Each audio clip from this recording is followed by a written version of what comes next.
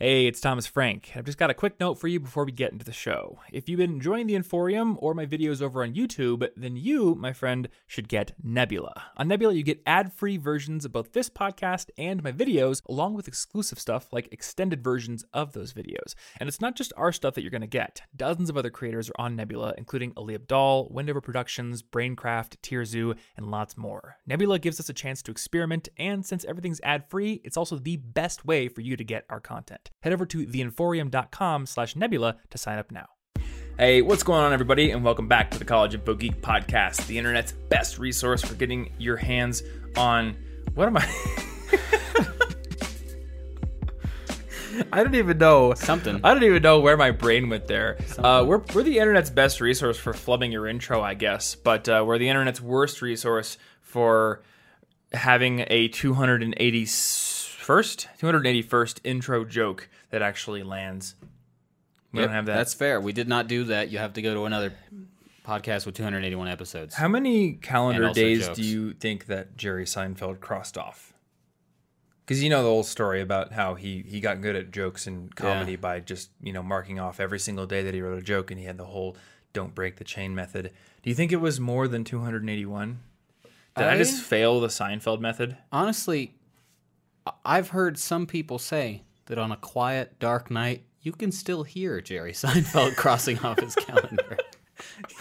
In your house. What am I hearing? Can I point the mic at the table to get this this Foley? Jerry? Is that you, Jerry? I told you to stay out of my house. It's okay, Martin. It's just a joke. Can't you take a joke? Horror movie starring Jerry Seinfeld. Okay, I will count that. I will count that as an intro joke. It's going to be a great movie. Where was I going for get your hands on? Oh, I said it in know. sponsor reads all the time. Like, get your hands on audiobooks. Oh, okay. Hey, this episode is sponsored by Audible. Cool. What a coinky dink. But we don't do ads until the middle, so you're going to have to wait for me to segue into an ad so smoothly that it's like butter. Sponsored by Miss Buttersworth. Wait, that's the syrup. That's syrup. Tom doesn't know what he's talking about today.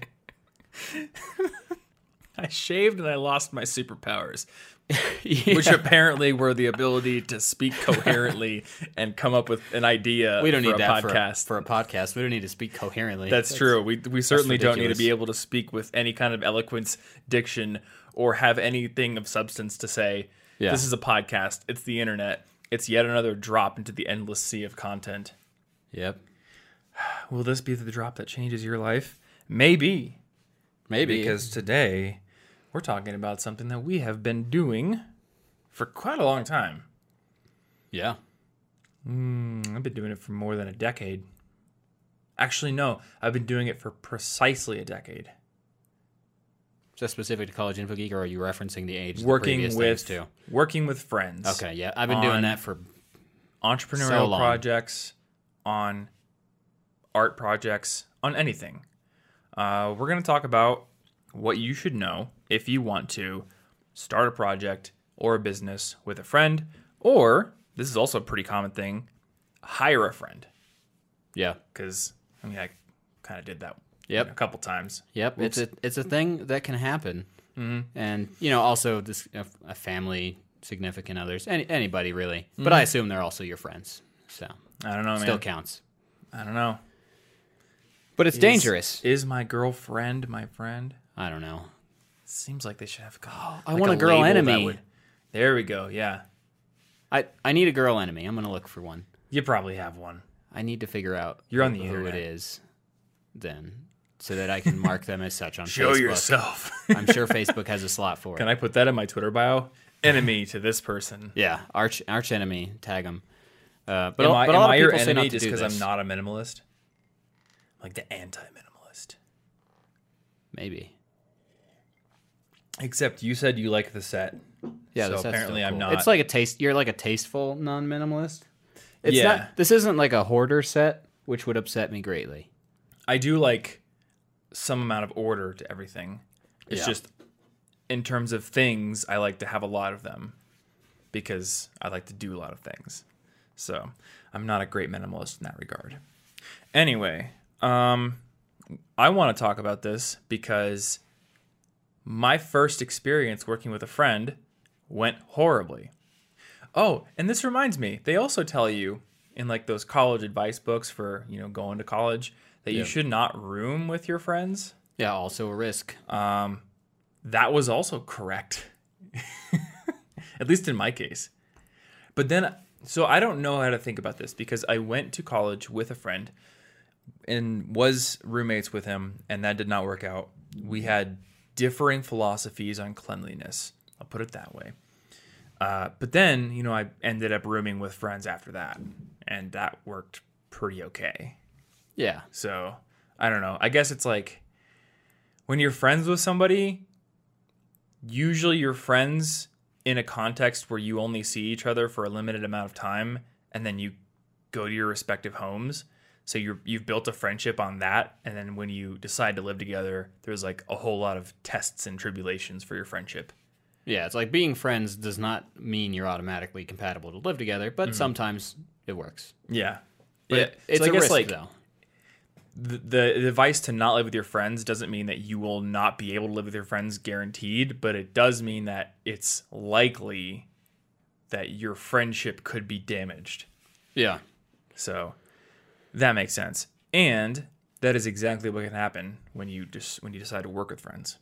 And that could be even more damaging because mixing business or money of any kind with friends, family, or loved ones can get or like real it's the same iffy. thing with lending family money or friends money. Like I think my dad told me this. He's like, if you're going to lend a friend money, you need to assume that money's gone.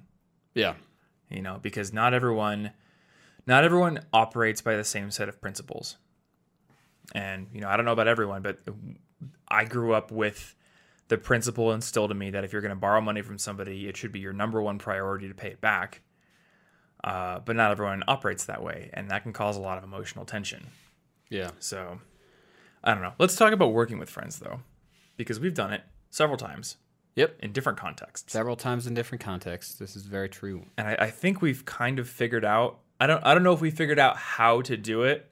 Like I don't know if I'd be comfortable putting out a book with like my smiling face on the cover, like Dr. Oz with a chin pose. Yeah. It's like How to Work with Friends, guaranteed 10 steps, published by HarperCollins. But we should certainly be aware of many of the specific risks involved and probably have answers as to how we are not succumbing to those risks at this very moment. Yes. We've learned a thing or two. So let's start with our initial failures, because I know you had one. Yeah. And I know I had one too. I've had some times that didn't go very well. Do you want to go first? Well, and this isn't nearly as bad as it could have gone. Like, it was a pretty positive experience overall. But I will say there was a time where I was working with a friend in a couple contexts, actually. And great friend and everything. But we had a regular job together. We tried to start this organization thing together. Both were cool. Both had the reasonable amount of success I wanted. But where we had different philosophies for the business spending. Mm-hmm. And also, a lot of our specific interests and talents lined up too much. So we both kind of wanted to do the same things. So I think the biggest thing there is that control did not get to be divided in a very favorable way. Yeah. And so I just kind of disconnected from some of the parts that I otherwise would have worked on because I was just like, well, you want to work on them, so you do that. But it wasn't as smooth as like this is because we've largely, I do a bunch of stuff you don't even touch for the most part. It just doesn't happen. Nor do I want to. But we were young. We did not really know how to do this. And there were some times where we were fairly annoyed with each other, either for something that we were like relying on the other to do, and then it didn't happen, or we would bring like some stupid little petty argument from just the friendship world, or from our regular job. Just like, oh right, because you didn't worked do together that at the same job. If one of us didn't do something for the regular job, the other would have to probably pick up that slack. And just, why didn't you do that? Yeah. But if we brought in a little petty argument or something to the business, it was no good. And that stuff, the problem was we hung out together, we worked together, we had side projects. So there was no escaping it. We didn't have... You were basically like a married couple. Basically, and what is the stereotype of a married couple on TV? It's that they argue about a bunch of things, but we could never get out of it. We could never escape. Because if you go to your part-time job, there he is. Yeah, so Go to school, there he is. Friend group, there he is. Yeah, and it's not like we were going to stop hanging out. But it's like just little stupid things like that, especially when you're young and bad at emotional management. But if you don't know how to keep the lines intact, you risk kind of ruining everything all at once. Now, we didn't ruin everything all at once. And eventually we just decided, we're done. I went off to other college. Yeah. Stopped being a big part of the side project, and we sort of dissolved it eventually. We're still good friends. Everything's fine. But I can't say that it was always super easy. So I know you guys are good friends now. What did it do in the moment? Like, was there ever a time when you guys weren't friends, or it was like really rocky because of it? I don't know if I would say we were ever not completely friends, but along with a couple of other people, actually, there were times, I feel like just high school and early college were just, I don't know how to be an emotional human. So there were a few times where it was like we wouldn't hang out for a while, or we were just like kind of subtly bitter at the other person. Just like, I remember what you did, or I don't like this, and it got all confusing. But I also personally don't know if I would ever say we weren't friends, because I don't think I could say that about anyone. I'm kind of infinitely forgiving, which can be a problem, actually, in these situations if I forgive too much in a business sense. Yeah. It could mess things up. But I don't think I will ever call any of my previous friends not my friend in some way, or at least acquaintance. I've never made a straight up, we can't talk anymore kind of person happen. That's fair. Mine was actually, I think I was 17 when this happened. I had a friend in math class, and we learned that we both knew HTML. So, like they say in that Weird Al song, we made a business doing websites. We were just like, hey, you know HTML, I know HTML. What if we started building websites? And I think we went our entire senior year just sitting on this idea. I took a web dev class, and I used the final project for that class as an excuse to build the first version of my website, or I guess our website for our company, which was terrible, by the way. You've seen it. Yep. It's real bad. Let me tell you, when a 17-year-old high school kid gets his hands on Macromedia Fireworks, which is basically like Photoshop for the people today who don't know what Fireworks was, and learns that there is a glow function for every layer and you can make it whatever color you want, chaos is going to ensue. Everything is glowing. I was so proud because every layer had a drop shadow or a glow of some kind. And I'm like, this is such a complicated design. How cool is that? How could it not be good? Yeah. It's like jam bands, you know? A lot of that music is more fun to play than it is to listen to. Yeah, it's like musicians are having a great time This has got up there, a little bit of literally everything. How could it not be the best? What am I listening to right now? This is like freeform fusion jazz metalcore with some like bossa nova hip hop on the side. Is that a pig on the stage? It is. It's screaming. And yeah, it is. It's pig squeal music. It's got a mic. Job for a Cowboy. It's got its own mic. I never realized that the singer for Job for a Cowboy was an actual pig. Yeah. It's the only way. So we get done with high school, and we're like, dude, let's do this. Let's like actually make a business out of it. And we actually did. We went to the county clerk, and we got like a fictitious name for the business setup. And this was my first mistake. We made it a partnership. Like in terms of the official business, like we drew it up as a partnership, and we made it 50-50. This is not a good idea. Yeah. I think.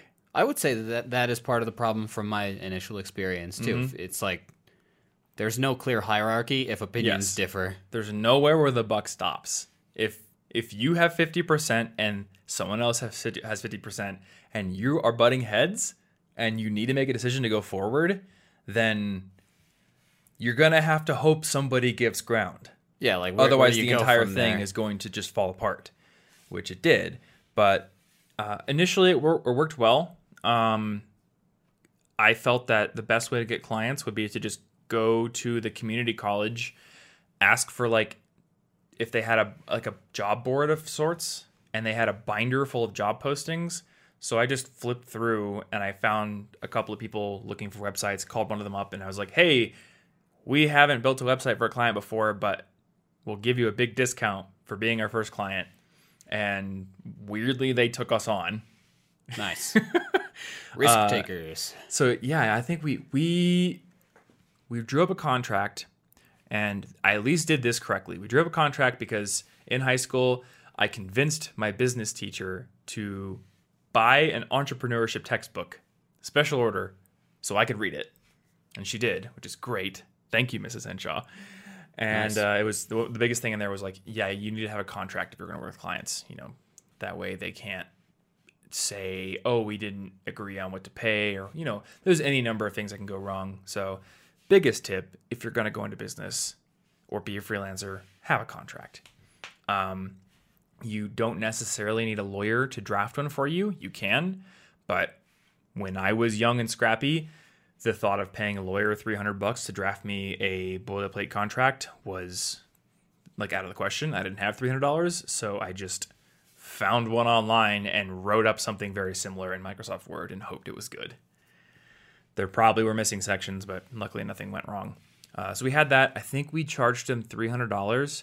And for that $300, we ended up having to like drive to their office 5 or 6 times for long meetings where we'd sit in the boardroom and the CEO of the company would go like line by line over the website and be like, "Do you think the word excellent should be changed to exemplary?" It was like super, super duper detailed. Wow. But hey, we had a client and we ended up getting a few more clients. Like one of my teachers had a condo in California that he was renting out every year and he wanted us to build a website for it. And that worked pretty well, but I started to learn that my drive to work was a little bit higher than the other person's, and that led to some headbutting where I'm like, hey, we have to get this project done, so we should probably work on it. And it ended up being me working on it for the most part, but then splitting the money 50-50, Yeah. which I wasn't a big fan That's of. not going to end well. So eventually I just dissolved the partnership and split the assets 50-50. And we ended up still being friends for a while, but we didn't work together after that. So the lesson I learned from that is just because somebody else has a similar skill set or something that's complementary to you doesn't mean that they have the same work ethic, the same plans for how they want to do things. It doesn't mean you're compatible. So it doesn't mean that you shouldn't work together, but it does mean that you need to set expectations up front. You need to communicate really well, and you need to have somebody who is kind of the ultimate arbiter and decision maker. Yeah. And at least for like each section, you know, because even if it's just each specific responsibility, if it's 50-50, who's specifically responsible for that? Yeah. Is it this one? No, they thought the other one was doing it. That's dumb. Yeah. So to contrast that, my friend Matt has actually worked in several partnerships, and I think he has also come to the conclusion that he will never do a straight up partnership again. But he did one with this other guy who had a really smart idea. He said, all right, if we're going to do a partnership, we need to get up front a contract and sign it that states what each of us is going to put in terms of effort, and also what, how we're going to divide the assets and the decision-making power. So up front, they were like, I'm committing to doing this. And if I'm not doing it, and we're going to check every once in a while and do like reporting and auditing on it, then I'm like basically in breach of the agreement, and we will either terminate it or we can renegotiate it. But I kind of liked that because it's very easy to get excited and be like, CSS, I know HTML. Oh my gosh, let's make some websites together, and like just say like, cool, 50-50, let's do it. Everything's going to be great. And then, 6 months down the line, it's not working. Yeah. And then of course, when you're friends, you've now created a situation where there's like money on the line and there's tensions, and that can seep into your friendship, which is difficult. So how have we made it work? We haven't. We're actually at each other. It's We like hate each other now. I feel like there's a movie where there's like two people they work together, and then the moment they get done, they hate each other. I don't know that. Oh. One, but I don't watch a lot of movies. It's Chicago. Yep, don't know that. That's Yeah. a city, as far as I'm aware. It is a city, turns out, in Illinois. But yeah, there's a duo in that movie who do not like each other in real life, but they're smiling and dancing on stage together because a two-person act is more popular right now than a solo act. So I guess the way that we ended up working together is very different, and I think it sidestepped the potential for there to be like the headbutting, because it wasn't like, hey, I want to start something with you. It was more like, hey, I already have this thing. Do you want to help with it? So there was already like an implicit decision maker, because you were my kind of client, joining essentially. Yes. Like, because I rebuilt the website way before I had ever been working with you full time. So it was also a much lower risk. It's like, if this sucks, we just won't do it again. Yeah. After this, it's a short-term project. Yes. Okay. So that was another thing. I forgot about this. When we started, it was agreed that it was a 3-month project. And I guess there weren't really hard deliverables, because it was a weird situation where it was like, this is kind of my way of making it so you can just heal your arms and not have to drive to work every day. College, but yeah, then we did the full-time. The website project. Yeah. So the website project. Yeah, we did 2 temporary trial sort of things. Yeah, you're right. Okay. Boy, That's a good I've been point. doing this for so long. Okay, so the website project, that was in college, and I basically just paid you what it took to quit your job for the rest of the semester. Yeah, we just swapped out my job with building a website, which is what I wanted. And that worked really well because that was a pure freelancer-client relationship. Yeah, and it was very clear, friendship or not, that even if I'm like, I don't really like it that way, if you want it that way, and I've already had said, hey, have you considered this? And you're like, I have considered it, or at least now I have. No, I still like it the other way. Well, then we know it's what you said.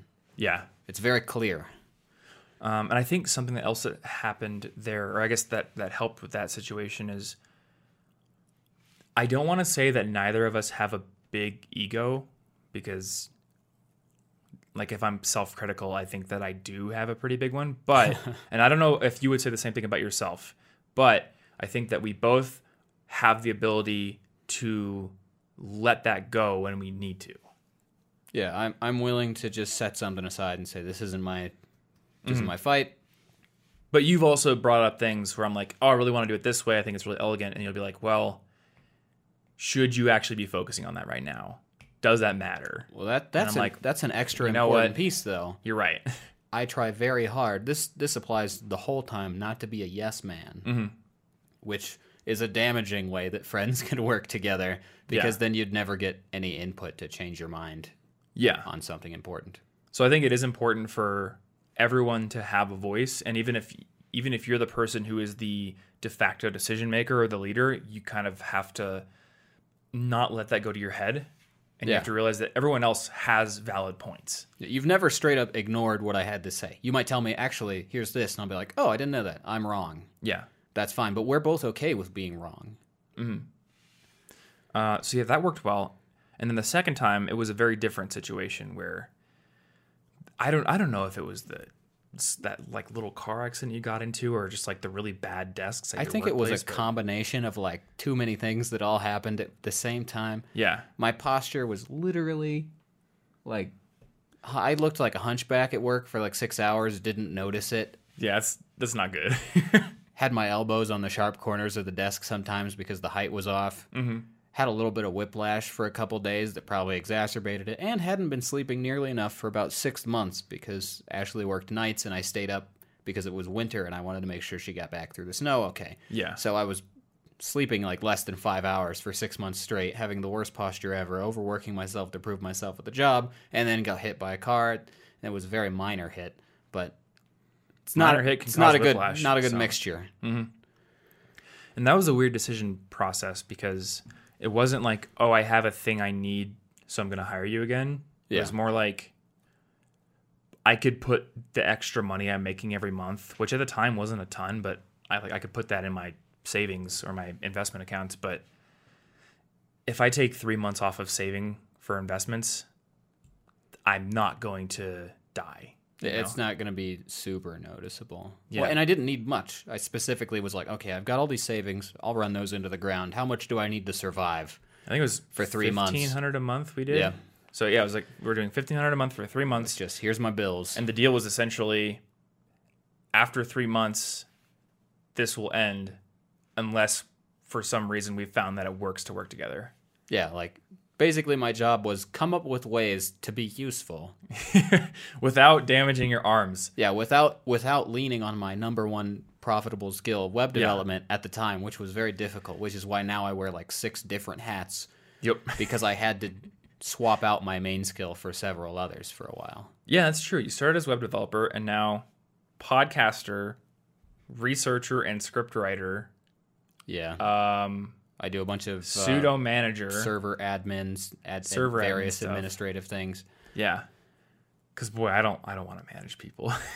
Yeah, there's a lot of stuff that I do now because I was just supposed to find ways to be useful, and that's still how I treat it. Like if I have spare time, I just be like, "What's useful? I could do that." And if I couldn't do that, I'm honest with myself about it, which is also important here. I'm not trying to sell you something that I can't actually deliver on. Mm-hmm. Yeah, and I think the reason this works, and at the time I was like, "This is a gamble," but it's a gamble that I think is going to be fine because I knew you well enough to know that you're not the kind of person who would ever take advantage of generosity. And you're the kind of person who really wants to prove yourself and make a contribution. I'm very sometimes harsh against myself. Yeah. But I could never let this feel to me like it was nepotism, which is a problem that you would get if you were doing this in another office. You get a friend hired on and they suck at their job, or you hire a friend. I try to make sure that because you've put the trust in me to hire a friend, which is very dangerous, and especially after the previous time, I know you're protective of your business. Yeah. So I'm just always thinking, I need to make sure he never feels weird about that decision by never being like deceitful or disappointing in the sense that I'm just messing around. Like I'm supposed to do a job, so I treat it like a job. Yeah, and that's definitely a challenge. Because, I mean, at this point, I would say that nearly everyone I work with is a friend. Yeah. Especially since all but one person on the team are now in Denver, and we all hang out, and it's like a big family almost. Yeah. You know, it brings up some tough, I guess potentially tough situations sometimes. Because, it's like, well, I like you as a person, so I don't want to have a tough conversation about performance or things like that. Yeah, we all have to have a similar work ethic in order for it to work. Yeah. Do you feel like I've been as communicative as I should be? Sometimes I'm kind of floating around, but because my original idea was come up with stuff to be useful, I just fill it with other stuff. Because the thing is, I also don't want to be the kind of person, and this works for every job, that constantly goes to you to be like, what should I do next? What should I do next? Oh, yeah. Here's a thing I was doing. Do you like it? Do you like this? I made a tiny update. Do you like that? I changed the CSS value by 2 pixels. Is this approved? I can't publish it until... Like, there are some things I'll just do and leave you alone. You're busy. That's the point. My job is to make it so that you don't have to do more work. Otherwise, I should be paying you to do more work. It doesn't make any sense. That was actually part of the reason why I got fired from a job in high school. Yeah. Because part of it is I would keep coming to the business owner asking for clarification or being like, I don't know how to do this. Or I was too afraid to try things on my own because I was like so afraid of screwing things up that I was just constantly going to her asking like, how do you do this again? You know, when I could have just sat there puzzling it out. Yeah. So. I didn't get fired for that, but I did get reprimanded for it once. And it was, I was just looking for, am I doing this right? I need validation that I'm not ruining everything. Give me your validation. It's just like, I'm not paying you for me to validate you. Do the work now. Yeah. This week's episode of our show is brought to you by our friends over at Audible, which is the best place on the internet to get your hands on audiobooks. And if you've listened to this show for any amount of time, you will know that I in particular am a big fan of audiobooks. I love going for long bike rides and listening to audiobooks. I love doing them or listening to them while I'm doing the dishes, doing like stuff around the house, cleaning up the house, which I actually have to do later today. I'm not looking forward to it, but I do have an audiobook I'm listening to. So well, there you go. It might be at least somewhat tolerable. But Audible is the best place on the internet to get audiobooks because they have the largest library that you are going to find. They have an absolutely unmatched selection with all the bestsellers, lots of really obscure stuff that you probably wouldn't expect to be on there, but they do have it, including like 17 different versions of Sherlock Holmes. I don't know if it's 17, but it's a lot of versions. Many a narrator has taken on Sherlock Holmes, and some of them are fantastic. They also have our recommendations for this week, and I want to let you go first with your recommendation. All right, mine's a weird one. Oh, of course, it's a weird one, Tom. My recommendation is a fiction book, and it is Turtles All the Way Down by John Green. It is basically about a girl who solves a mystery sort of thing, while at the same time struggling and coping with the thought spirals that come with obsessive-compulsive disorder. Being a person who also struggles with OCD, this book was very powerful, and it allows things that are very hard to be worded about how OCD works and just sort of struggling with mental illness and things in general. And somehow John Green finds words that work. So I think it's a really good way to build either an understanding of yourself or understanding and empathy for other people. And it's just a good book all around. I guess we both kind of picked titles that were a little life-changing then. So the one that I picked this week is Rationality: From AI to Zombies by Eliezer Yudkowsky. And Eliezer Yudkowsky is the guy who wrote a fan fiction that I read earlier in life that kind of changed my outlook on how human decision-making works, how we should process emotions. It really shifted the way that I think, the way that I behave, and it made a very big change in my life. From a philosophical point of view, it led me to exploring a lot of different topics that I hadn't explored before. It was a big deal. And for many, many years, he was also writing longer form, they're not fan fiction. There's articles about all these topics in human rationality. He talks about like heuristics, biases, logical fallacies.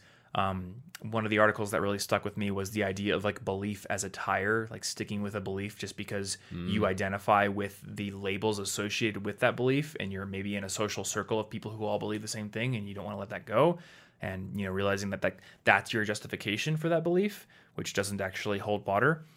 So Rationality: From AI to Zombies is a very long-awaited for compilation of many of these articles that he wrote over the years, and they are narrated. And I personally love the narrations because I don't always have time to sit down and puzzle through these long articles, but sometimes, again, I could go for a long bike ride and listen to them. And the best part is if you want to get a free audiobook download, either Rationality: From AI to Zombies or Turtles All the Way Down, which is probably a shorter listen. Probably, I imagine. I imagine so. You can actually get a free audiobook download along with 2 free Audible originals that you cannot get anywhere else, and a 30-day free trial of Audible by going to audible.com/CIG or by texting CIG to 500-500 on your phone. That is audible.com/CIG.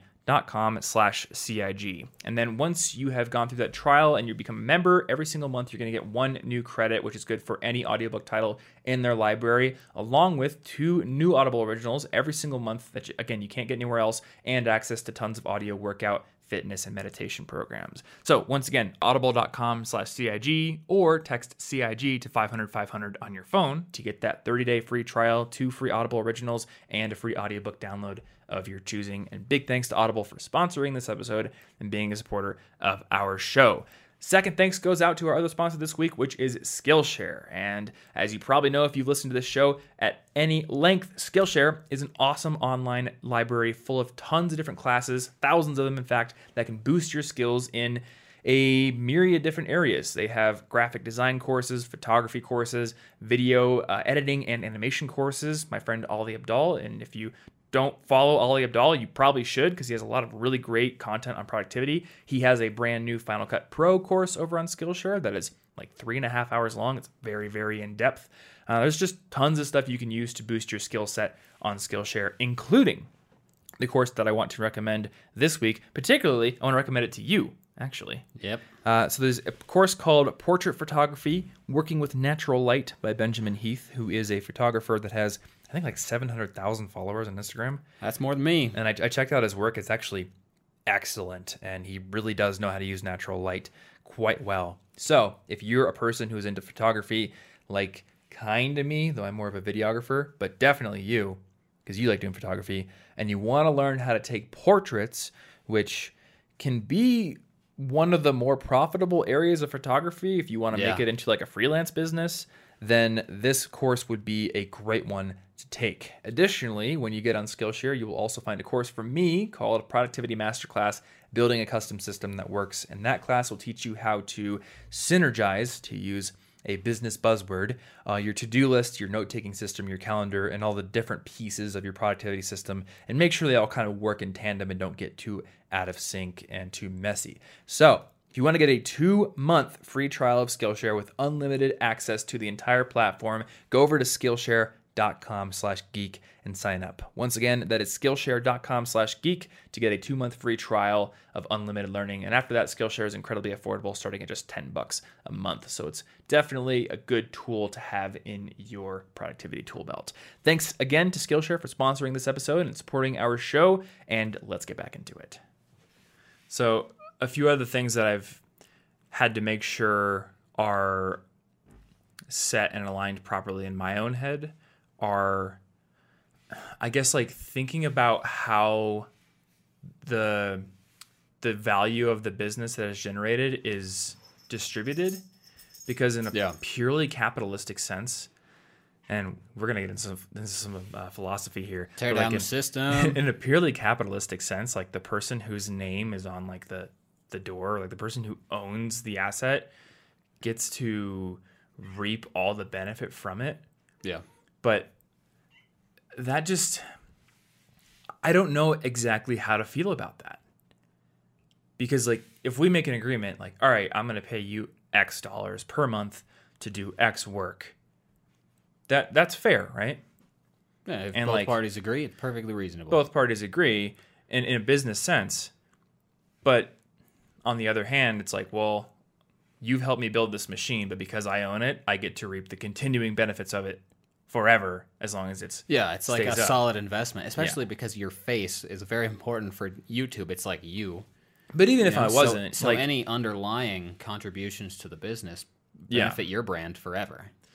I mean, even if I wasn't, like, even if we were running an anonymous affiliate website, you know, and like say I hired you to, you know, make it faster or something. That's true. But if it's making, you know, 10 grand a month off of affiliate links and it just keeps doing that, like it's, oh, I get to just collect that. That's great. All the future value isn't distributed equally. Yeah. Now, I don't want to be unfair to the capitalistic mindset here, because in exchange for reaping the benefits of an ongoing machine, I also assume all the risks. Like I could pay you your fair rate and it could just not work because of some other factor beyond my control, or because I didn't do it correctly or didn't do it well enough for my part, and I could lose money.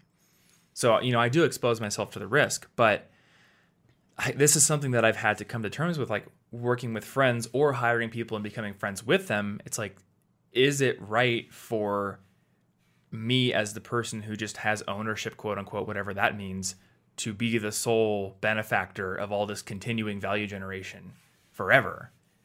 Yeah, I think you've done a very good job specifically of trying to make it so that everybody is fairly paid in a way that it feels like our time is valued similarly. You know, it's kind of the same thing that I was doing with Ashley for rent splitting. We did the calculations. Looks like I make 65% of the household income. I don't know if the real numbers were, and you make this other number. So we'll split the rent by that number, because I think your hours working are the same value as my hours working. And just because I happen to make more because of capitalism and computers being valuable, doesn't mean that I can just not value that you're out there working just as many hours. Yeah.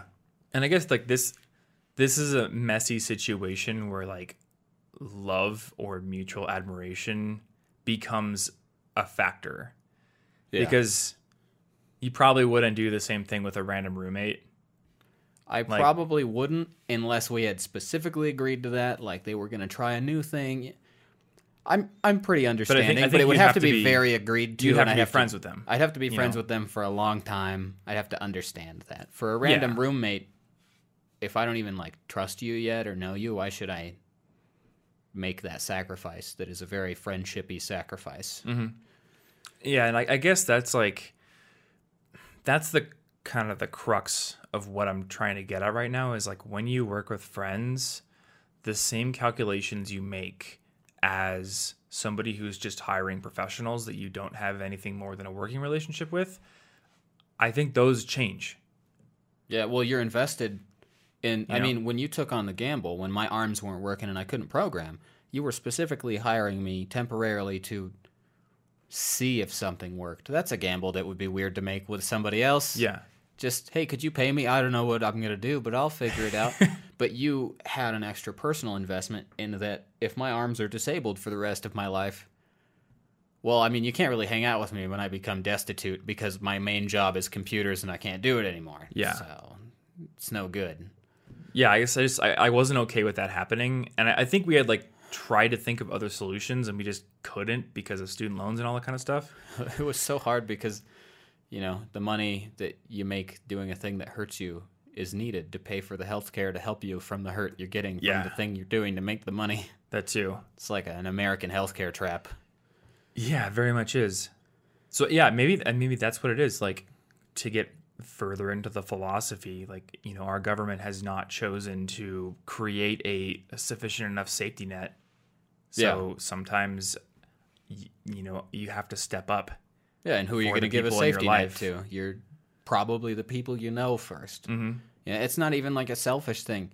I want to help my family with stuff, and I will probably help them always first before helping some random family in a similar situation. It's just like, Yeah. that's how communities work. It's how humans are. Yeah, you have bonds. And I want to help certain people. everybody, but like, I got to put my mom at the top of the list for a mansion. Mm-hmm.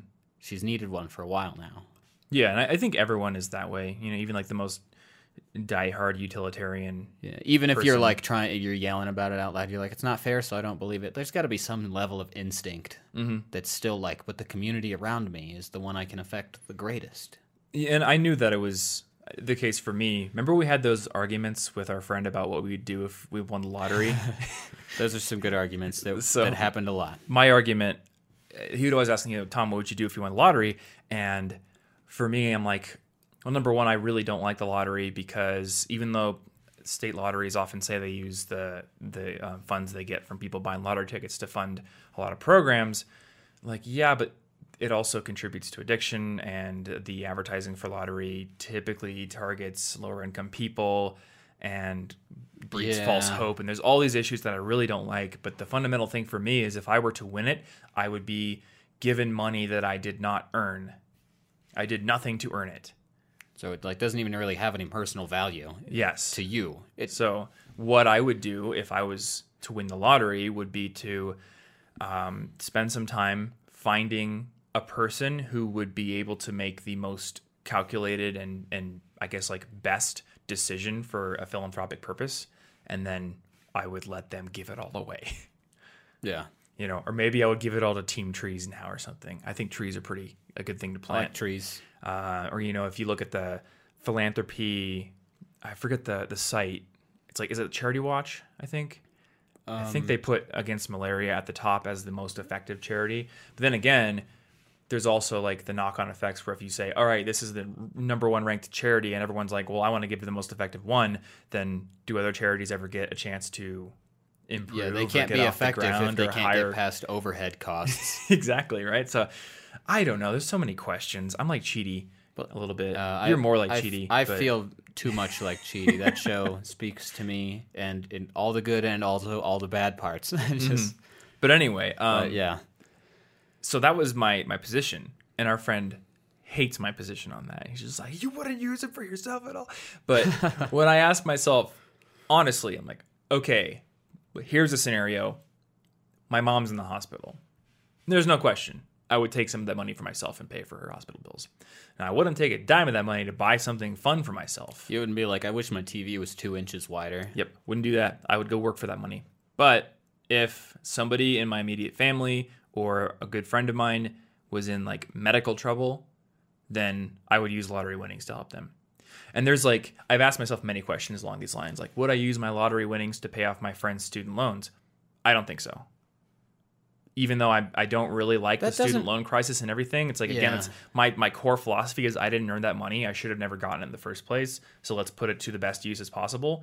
But there are certain things where my love for people in my life would override that main philosophy. Well, and student loans are different than like an illness or something. You know, student loans, they're not necessarily fair, and I don't necessarily like how they have become.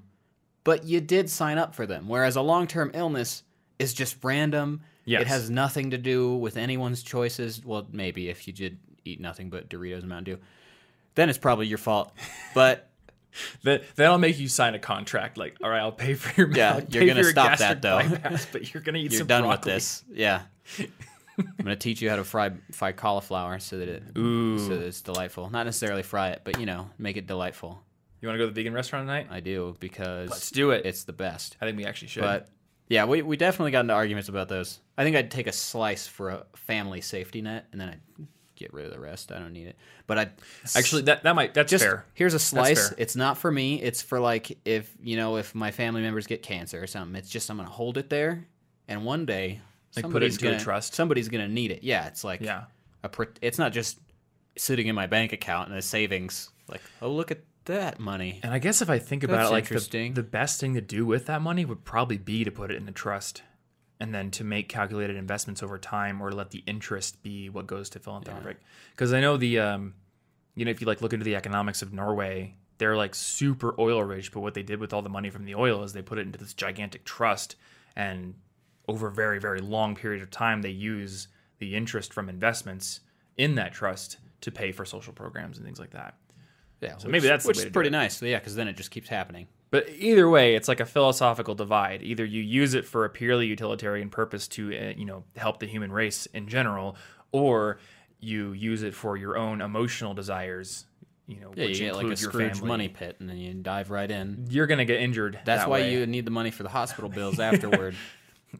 I broke my neck diving into my pit full of gold coins. Why did I do that? Well, luckily there's the gold coins to pay for it. Yeah. Oh my gosh. But I think the entire point that I'm driving at is I feel like, when you're working with friends, these kind of philosophical decisions come into play. Yeah. Because it would be very easy for me as a business person to be like, I don't know if I can justify giving you a raise unless you work more for me or generate more value this month than you did last month. But from a, wanting everyone, like, I want the rising tide to raise all boats perspective, I'm like, well, this machine over here, this algorithm that none of us built, like, it's enriching me more. So shouldn't other people share in the spoils somewhat? And then where I don't know where to be is like, where do I be in the middle? Because I don't think it's necessarily fair to completely renounce the concept of ownership and be like, everyone, even if you don't have ownership in the company, has a straight up like, you get 30% of the profit. You get 30%. Is that fair? I don't know. Well, I mean, what would that technically even do to I did build it and I've put the most work into it. I would say some people are more motivated when they have to work slightly harder for it. True. And then if you give them what they need right up front, and you're like, oh, well, this was your long-term goal? Bam, that's your salary. Seems fair. What if then they're like, well, everything's okay now. I don't really need to. That's true. Then their motivation slips. Now they're not doing as much work. Now you've got to have a pretty bad conversation, because giving your friends a pay cut will feel much worse than never having hired them in the first place, or having to fire them. That would and this is the situation be very risky. This is a situation that we fortunately have not yet had to deal with, but I know a lot of other businesses have, where it's like, I really like these people I'm working with, but the money is just not coming in anymore. What do you do then? Like, then you have to have the tough conversation. So, and I think like we've had this conversation before. And I think like if you're going to work with friends, you need to have this conversation. Like, what happens if times get tough? Yeah. You need to be prepared for the fact that I may not be able to pay you anymore. And, I've tried to set things up in such a way where we would be able to weather that. Like, if the faucet got turned off today, I would be able to say, everyone on the team, I can pay you for another 2 months at least. Yeah, let's fix this real fast. Yep. If we can't fix it by then we're gonna have to go our separate ways. And best of luck. I'll do everything I can to help you. But like, I will never, if I can help it, be like, sorry, there's no more money. We're done. Yeah, surprise. Surprise. But hey, if like, I don't know, George Clooney and Brad Pitt and all the other Ocean's 11 guys like break into my bank account, steal all the money, then maybe George that Clooney happens. wants your money. They somehow also convince Congress to like defund the FDIC policy, so I don't get any kind of recompense for that. Somehow they've been very thorough. Incredibly thorough to wipe me out. Yeah. I stupidly put all of the business money in Bitcoin or something. I don't know. Yeah. Well, and even if you didn't have to cut it off entirely, even if it wasn't that, and you're just like, we need pay cuts, but everybody's increased their life. That's true. So their there could be life pay costs, cuts. so now they're at the previous rate, but you're like, well, I can't now. Everybody needs to know pretty much ahead of time, before this decision ever happens, what are you more dedicated to? Yeah. This company or another job? Because if you got to take another job, sure, but you should know that entrepreneurship is difficult and that things happen sometimes. And I guess the one philosophy I do have there is the whole leaders eat last thing. Oh, yeah. Like, yeah. I will be the first person to take the pay cut. It's not going to be like, yeah, I still want to, have all this money coming in every month, but I'm going to cut everyone else's pay. Like, I'm not going to do that. Yeah. The leader should eat last.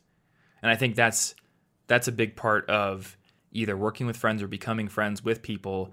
Just because you're the boss man or the boss lady or whatever, a girl boss hashtag, doesn't mean that you can just be the king, right? I like the graphic. It's like the difference between what is like difference between a boss and a leader, or maybe it's like a king and a leader. It's like the king is like sitting on the throne that everyone else is pulling with a cart, and the leader is like out in front pulling the cart with everyone. Yeah. I think that's what you should strive to be if you are a leader. You should be working the hardest and not taking advantage of people. Yeah, if you want to be a king, don't hire your friends. That's not going to work well for you. That's true. Maybe don't be the king over your friends. Besides, royalty in the past has always had some problems with people close to them, They like certainly murdering them in have. their sleep, etc. And I don't want to set somebody up for that. Yeah. Please don't murder me in my sleep. Just in case. Just in case you were thinking about that. Okay, so I want to talk about significant others, because both of us have also we've also both worked with our girlfriends. muddled those worlds up as well. And do you still work with your girlfriend? Do you work with your girlfriend in any context that isn't just you both work with me? So I've hired her for some things in the past. I haven't recently. We worked together on her business concept, her project, Made Adventurous, where she's making cool illustrations and prints and postcards and things.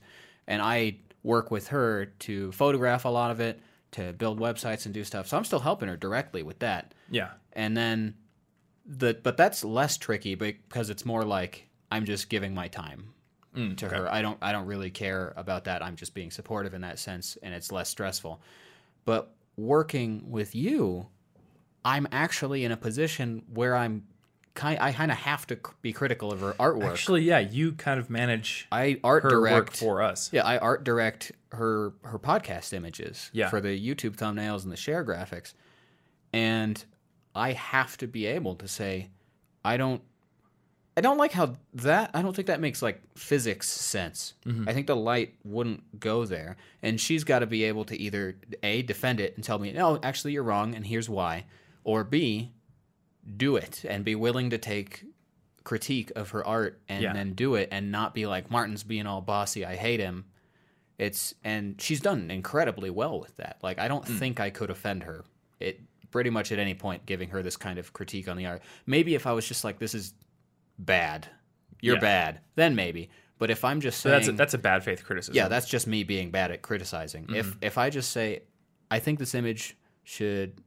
Actually, let's go with this idea instead. I could do an entire different idea. And she's just like, all right, let's work together and make that work. Yeah. So she has to be willing to take criticism from me without making it feel like I'm somehow above her in any relationship sense. And I have to be willing to not be a yes man to her when it could very well hurt me to say things that might hurt her. Yeah. It feels risky to be like, I don't like that. Don't hate me.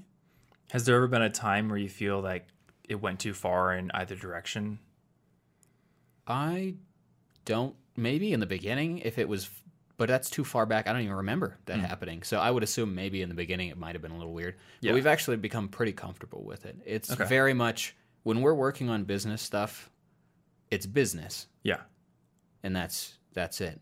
But then a different danger is that we need to make sure we do enough stuff that's not businessy so that we're not always working. Same with True. us. And If you both work at home, so it's very easy to just always work. We don't want to just be roommates with projects.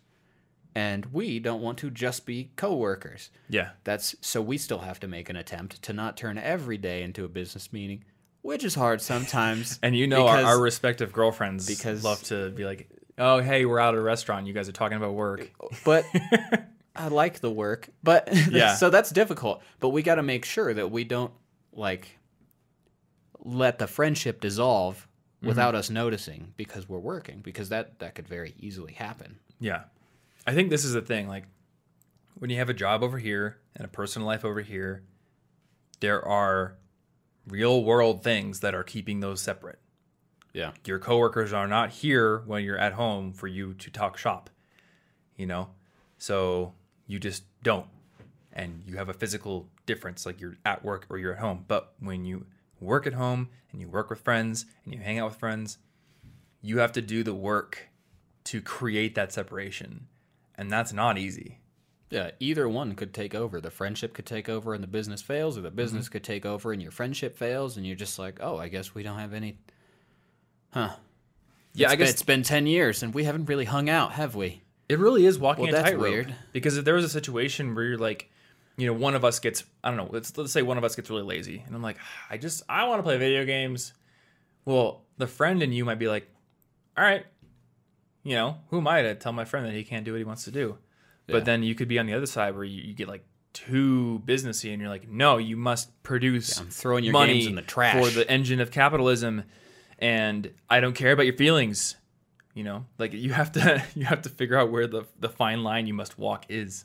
Yeah. And it's even tougher in a relationship, I think. And I've been on both sides where it's like, oh, it's my relationship is so important that I won't say this. But on the other hand, sometimes, and I think I'm very susceptible to outside influences on this. So a lot of times when I've talked to particular acquaintances of mine who are very businesslike, I will get in this mode where I become very businesslike and I can make some missteps. I remember at one point when Anna had started working for me, like, I'm like, cool, I have to be, when I'm working, I have to be the manager. I have to be a little less concerned with emotions and more concerned with, making sure everything gets done. But I started to let that slip into personal things.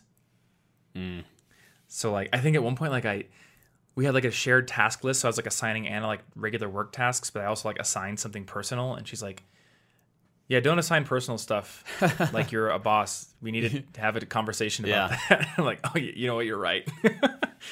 I didn't think about that, So we've had to have conversations where it's like when we're talking about work stuff, sure, you're the boss. I'm working for you. But when we're not talking about work stuff, that does not exist. We're equals. Yeah. You can't bring the same feelings from either into the other. And that's just anything. You don't have to be a boss, employee, or client type thing relationship. If you get a friend hired at the office you work at, and they're really late on something, or they're part of your group and they're not doing their fair share, or they suck up to the boss, and you're like, oh, I hate you for this. You might bring that home, And that's so dangerous because you could be very annoyed if they're screwing up your job by not doing their work and you did all this work to get them hired. Why can't they just do this? Now your professional word means nothing. Mm-hmm. That's dangerous. I've recommended friends to jobs, but only when I was very specifically sure they would perform well at that job. Yeah. And I made it clear every time. And in fact, the last time I remember specifically doing that, I was like, hey, I noticed you're short. Actually, if you need the help, I'll come back and work for you again. But if me coming back would reduce room for my friend, who I think would be very good at this, I'll back out. I'm fine with it. I think they'd be more focused. Yeah. But I'll come back and like train them if you need that. Mm-hmm. Like I'm very willing to vouch for them only when I think it will work. You can't just. I won't be taking phone calls that are like, "Oh, you're the reference for this friend," and then lie. Mm-hmm. And actually, I didn't think about this, but the situation you just brought up is probably more common than anything we've talked about so far in this episode.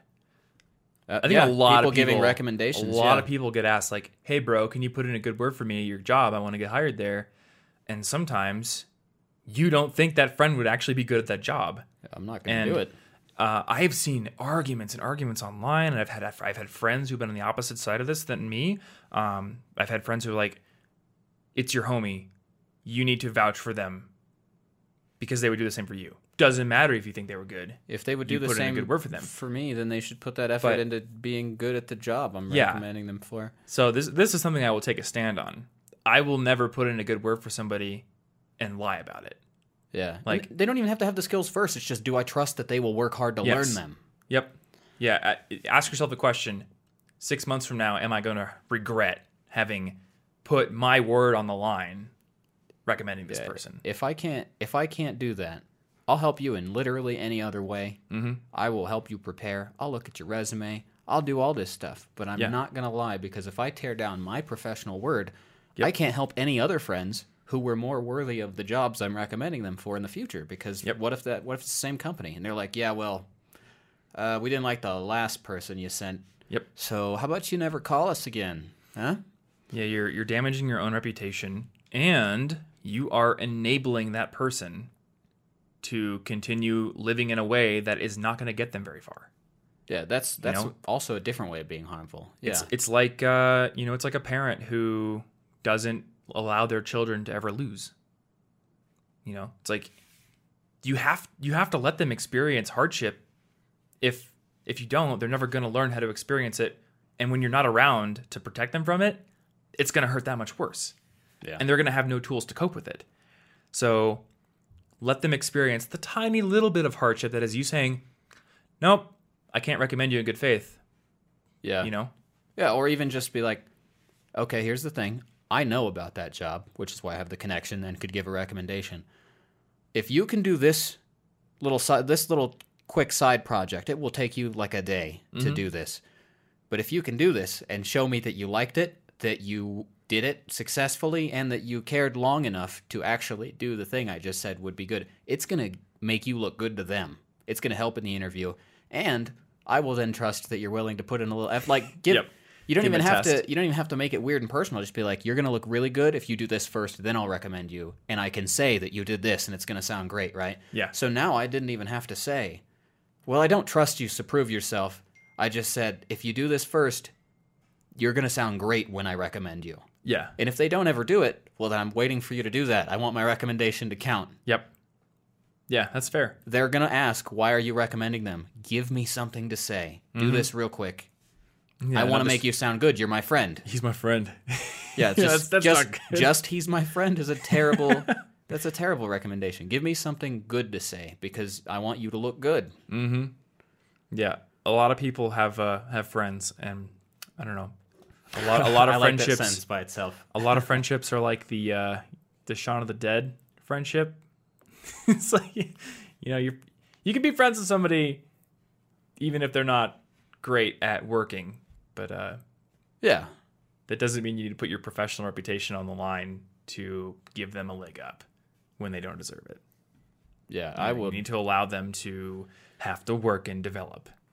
Yeah, I would literally teach my friends a new topic if they desperately, seriously wanted to learn it. Mm-hmm. But there's there's not going to be like free answers, because then you'll just regret it later when you get fired, and then I look bad and everybody's sad now. Yeah. I will teach my friends to fish.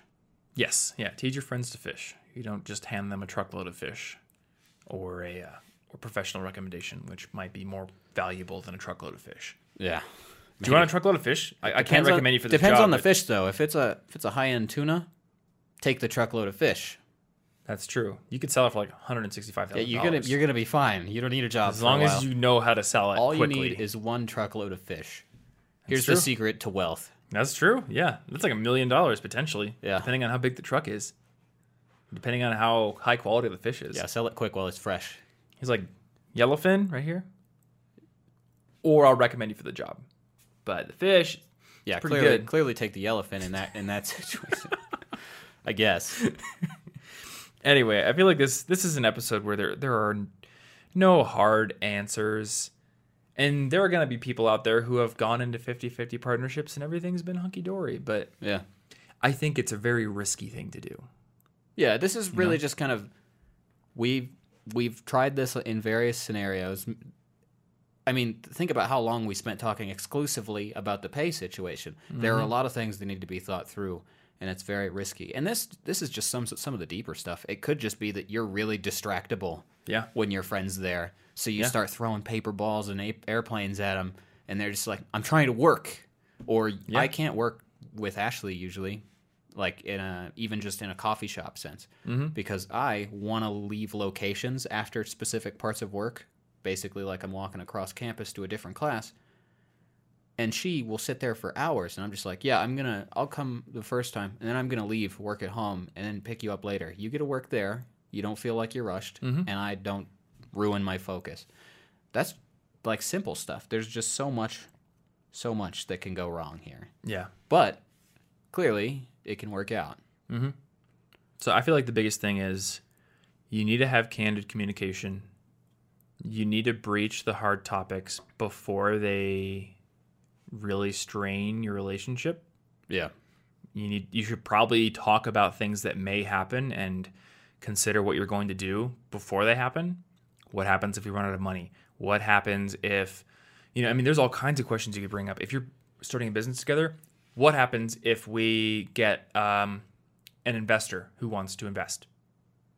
If you're 50-50, that could be a friendship ender. Because one person could be like, that'll send us to the moon. That's the break we need. And the other person could be like, I'm philosophically against taking investment. I don't want to be beholden to somebody. I would rather bootstrap. That could be like, a huge butting heads thing, and each person feel like the way you want to go about it is ruining my life. And you would never think about it until it happened, unless like your long-term business dreams. What do they entail? There's all kinds of stuff like that. What happens if we get into an incubator or an accelerator and they want us to move to San Francisco? It's like, do you want to leave home? What are your priorities? Yeah, or am I taking the business we founded by myself, and you're going to forever hate me for it because it was partially your idea and you're left out in the cold? Yeah. I mean, at least the way that we work together, if I wanted to go all Silicon Valley bro and move to Silicon Valley and do something weird, like you could just be like, all right, yeah, I'll just go do something else. Yeah. Or you could go with me, but it's not like, well, I'm 50% invested too, and I feel like I'm being dragged along now, Yeah, because you might not say something about that for a while and let bitterness build up, and that's no good. Or, boy, the Social Network movie has a pretty good cautionary tale built into it about that. Because Mark and Eduardo were, I don't know if they were like actual 50-50 partners at first, but it certainly looks that way in the movie. And they don't end up friends. And the end of that... Well, the money got too big. Yeah. And, you could say in hindsight, well, like, one of them had very obvious character traits that was going to lead to something like that happening. But when you don't have the value of hindsight, and when there are certain things absent from the situation that may change how somebody behaves, you may think it's all going to be fine. But you often don't know what's going to happen to a person when a lot of money comes into the situation or a lot of stress comes into the situation. So, yeah, I don't know. It can be volatile. Biggest thing is just communicate. Communicate, try to keep empathy in mind, but also realize that if you're working together, you are working together. Yeah. and each person needs to respect that. Cool. So this is episode 281. Pretty philosophical episode, but if there are show notes, and I think there are show notes, there will at least be the link to Audible and Skillshare, where at least on Audible you can get our book recommendations, and on Skillshare you can get our course recommendations. But there's probably also some other kinds of links that we could put into the show notes. I don't know. We talked for a while. So cigpodcast.com/281 is where the show notes live, or you can go over to cigpodcast.com, no trailing slashes, no trailing numbers, to find out how to subscribe to this podcast. We are on Spotify, Google Podcasts, Apple Podcasts, all those good platforms. The ethereal cloud of space, the, reverberations of our voice are probably out there somewhere if you want to go chase them. You can probably fly it faster than the speed of sound, so you may be able to catch up to them. Then again, if this podcast is digitized and sent out as digital information, you're never going to catch it. So, oh no. Unless we create faster than light travel. So there's your incentive to invent faster than light travel, to go catch up with, our broadcasts or whatever. Anyway, if you want to support this show, there is a rating and review feature on Apple Podcasts where you can write a rating or give us a 5-star review if you think the show is worthy of that. And big thanks to you if you do. Beyond that, if you want to just share the show with a friend, maybe tell them what your favorite episode is, they might become a listener as well. And I think that is all we've got for you this week. So thanks for hanging out as always, and we will see you in the next episode. Thank you.